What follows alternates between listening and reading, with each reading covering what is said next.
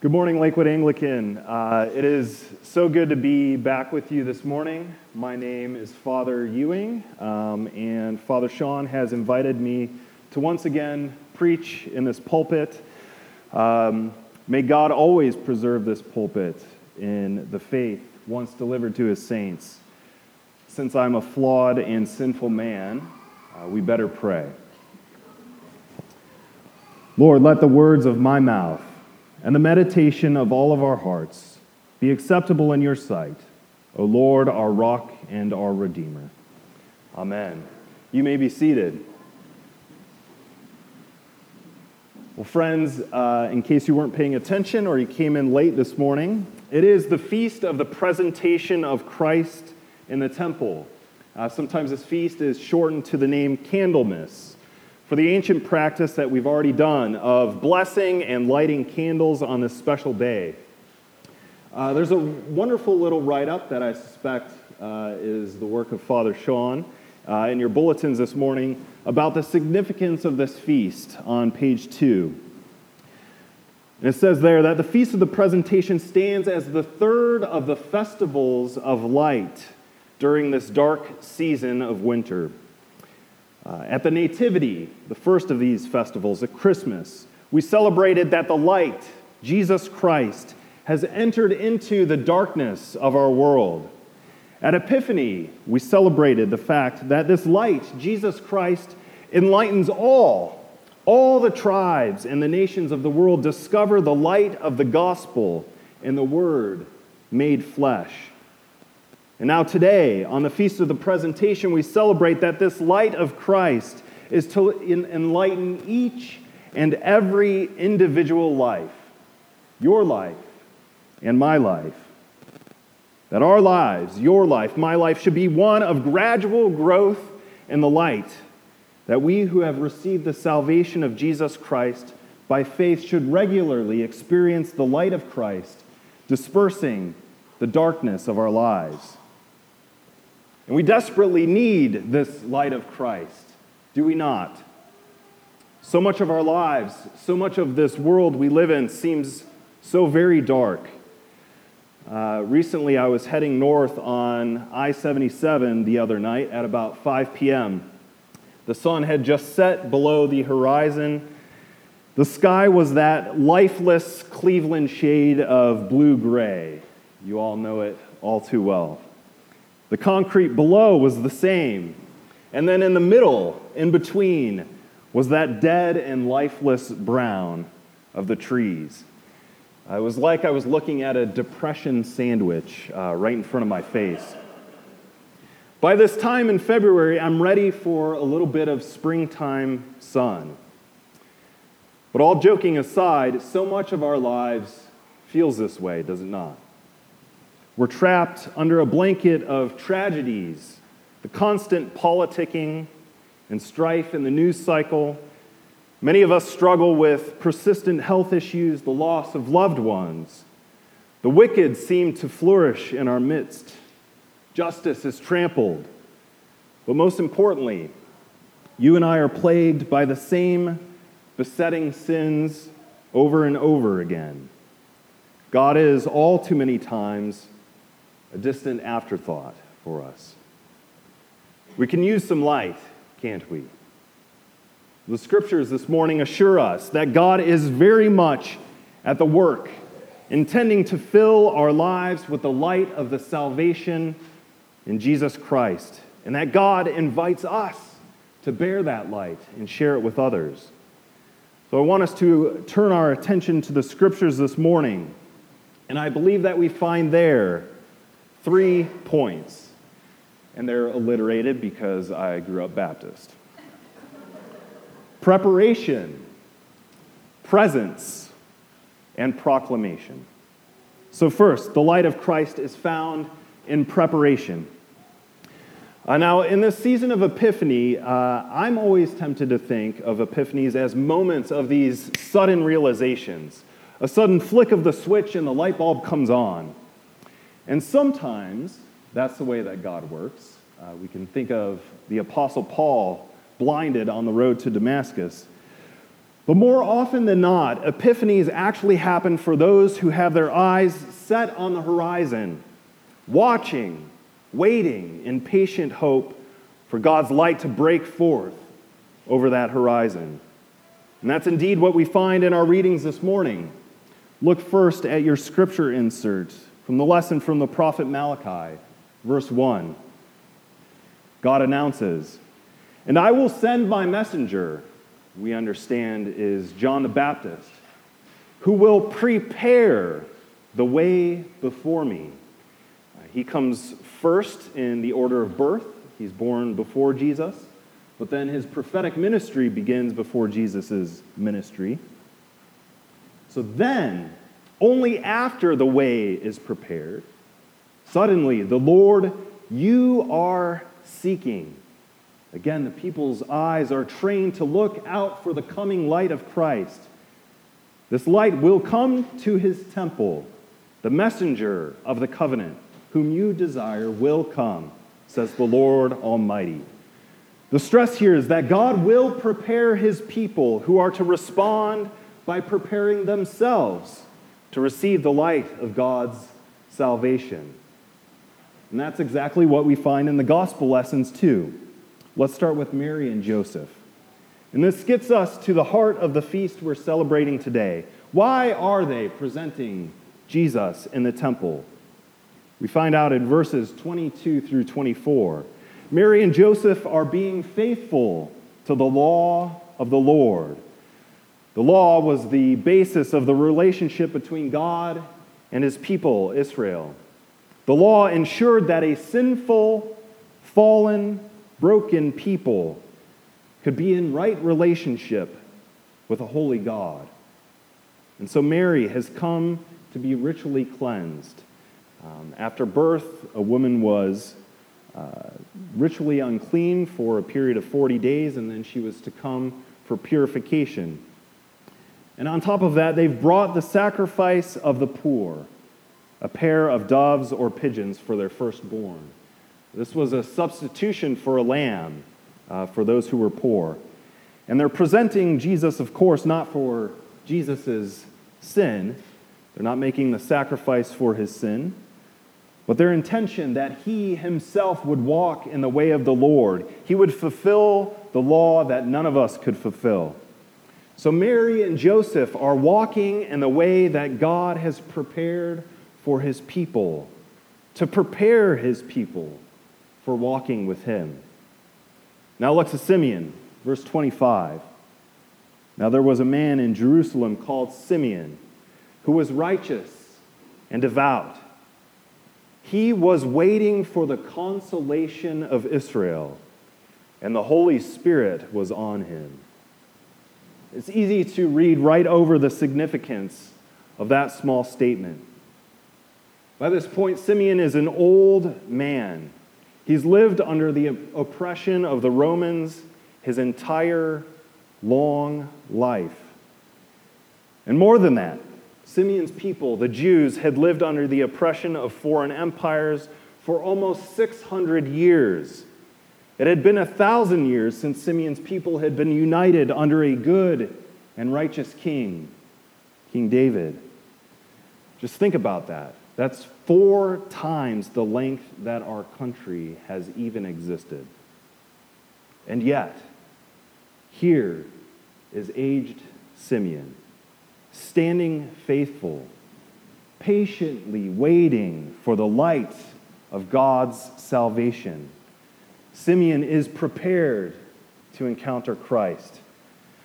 And then finally, there's Anna, the prophetess. We're told that she, as well, is very old. She had married and lived with her husband just 7 short years before she was widowed.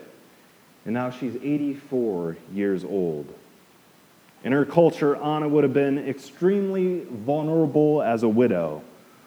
And yet, verse 37, she never left the temple but worshiped night and day, fasting and praying.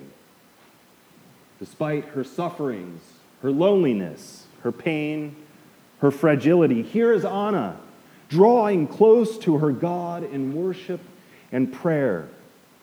Anna put herself in the place. She prepared herself to encounter the light of Christ. So what am I driving home here? For most of us, epiphanies, visions of the light of God's presence and salvation in Jesus Christ don't just happen to us. They don't just come out of nowhere. The light of Christ is spotted by those who are prepared, by those who patiently wait on him.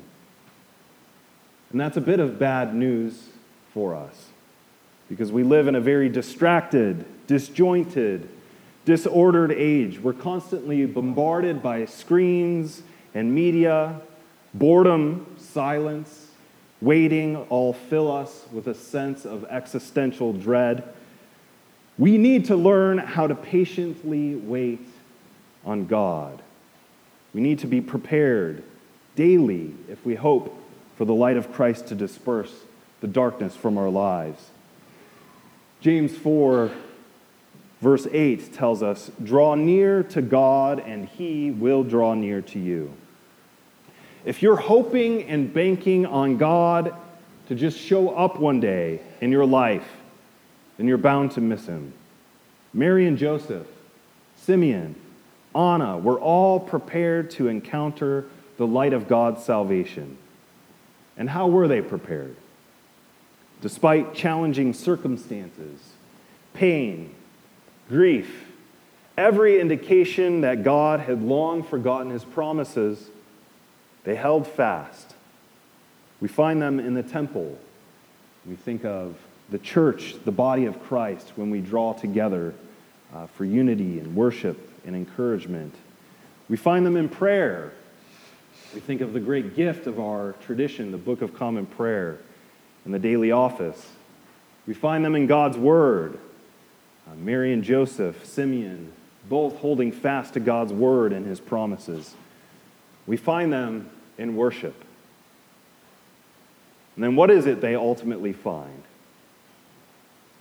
Our second point, presence. They encounter the fullness of the presence of their God and their salvation in the Christ child. And here I want to focus on Simeon's encounter with the Christ child. Remember, Simeon is an old man. He's nearing the end of his life.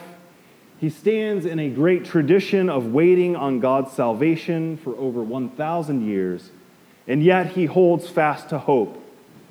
And Scripture tells us that it had been revealed to him by the Holy Spirit that he would not see death before he had seen the Lord's Christ. And so, led by the Holy Spirit, Simeon comes into the temple, and there he encounters the Holy Family. The Holy Spirit floods his heart and his mind with light and inspires him to recognize the Christ child as the salvation he's longed for his entire life. And now here at the end of his life, God gives Simeon the unspeakable grace of taking up into his hands the greatest hope he holds. Simeon holds before his face the long-awaited salvation of Israel, Jesus Christ. And then Simeon bursts forth in praise. "Lord, now let your servant depart in peace, according to your word. For my eyes have seen your salvation, which you have prepared before the face of all people, to be a light to lighten the Gentiles, and to be the glory of your people Israel." Simeon erupts into praise because the full presence of the Lord has visited him in tangible, physical presence in the Christ child. The lesson from Hebrews hammers home why this is such good news, that the full presence of God is manifest to us in Jesus Christ. Starting in verse 14. "Since, therefore, the children, all of us, share in flesh and blood, he himself, Christ, likewise partook of the same things, our own flesh, that through death he might destroy the one who has the power of death, that is, the devil, and deliver all those who through fear of death were subject to lifelong slavery." For surely it is not angels that he helps, but he helps the offspring of Abraham. Therefore, he had to be made like his brothers in every respect, so that he might become a merciful and faithful high priest in the servants of God, to make propitiation for the sins of the people.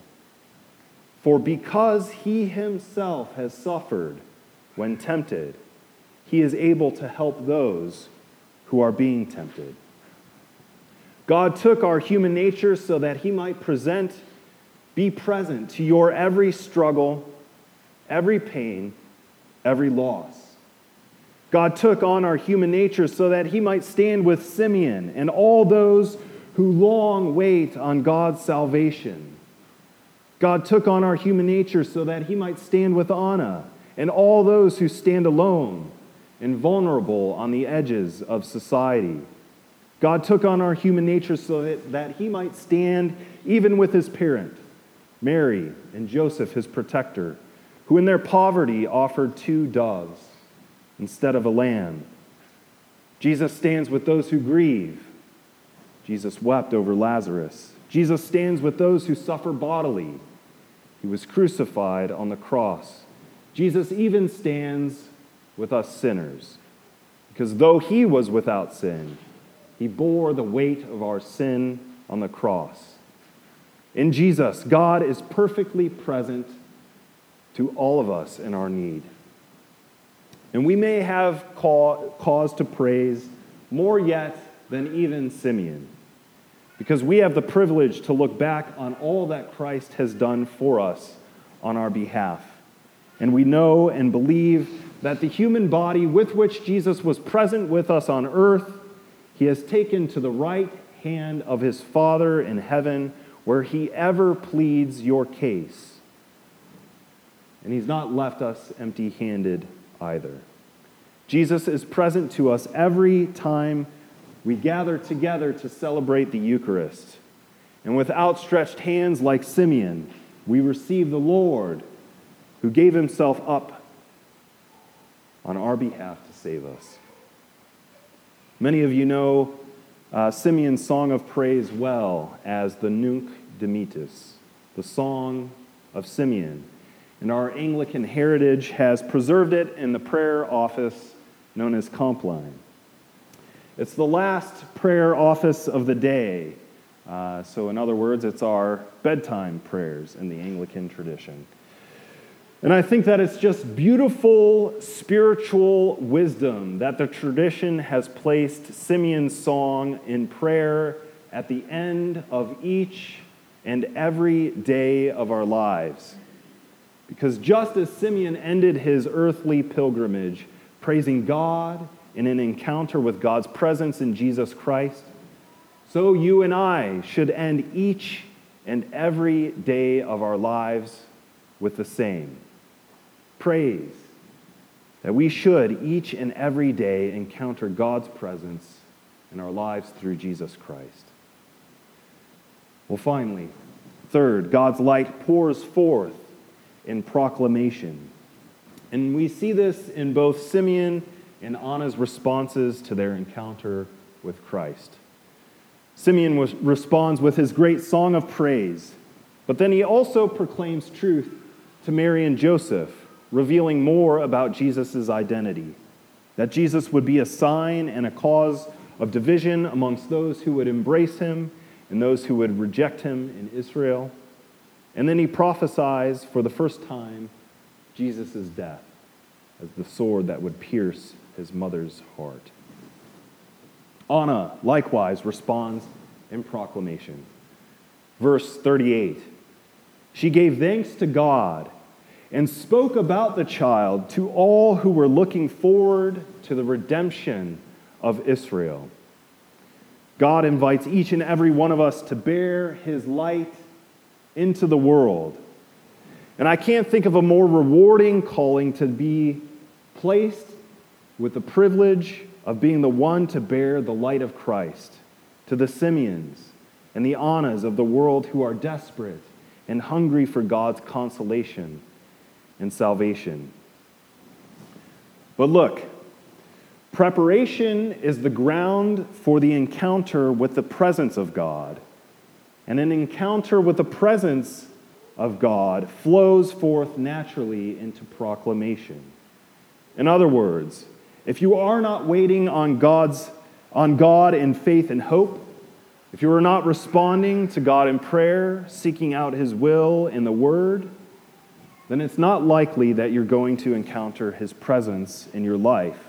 And if you're not regularly encountering and experiencing God's presence in your life, then your proclamation is going to lack the authenticity and urgency that the world is looking for. I think that a lot of us, when we approach evangelism, proclamation of the gospel, end up bogged down in strategy and approaches and programs and style. Am I going to say the right thing? What are they going to think of me? But the proclamation of the gospel in the New Testament always springs forth from the transformative experience of an encounter with God's presence in Jesus Christ. Lakewood Anglican, I know that there are good conversations happening about setting aside this next year for the purposes of outreach and evangelism. I hope I'm not letting the cat out of the bag there. All right, I'm good. And this is a good and laudable thing, and I look very much forward to joining you in that endeavor. But as you light your candles, signs and symbols of the light of Christ, as you meditate on God's Word during the rest of this Epiphany season, as you draw near to God in prayer and worship, I pray that you encounter God's presence powerfully each and every day of your lives. And then, changed, transformed by God's saving presence, enlightened by the light of Christ, that you are empowered to proclaim Him to those who are searching for God's light out in the darkness of the world. But more than anything, my prayer would be that each and every one of us, when we, like old Simeon, come to the end of our lives in old age, we might be able to say with him, Lord, now let your servant depart in peace, according to your word. For my eyes have seen your salvation, which you have prepared before the face of all people, to be a light to lighten the Gentiles, and to be the glory of your people Israel. Amen.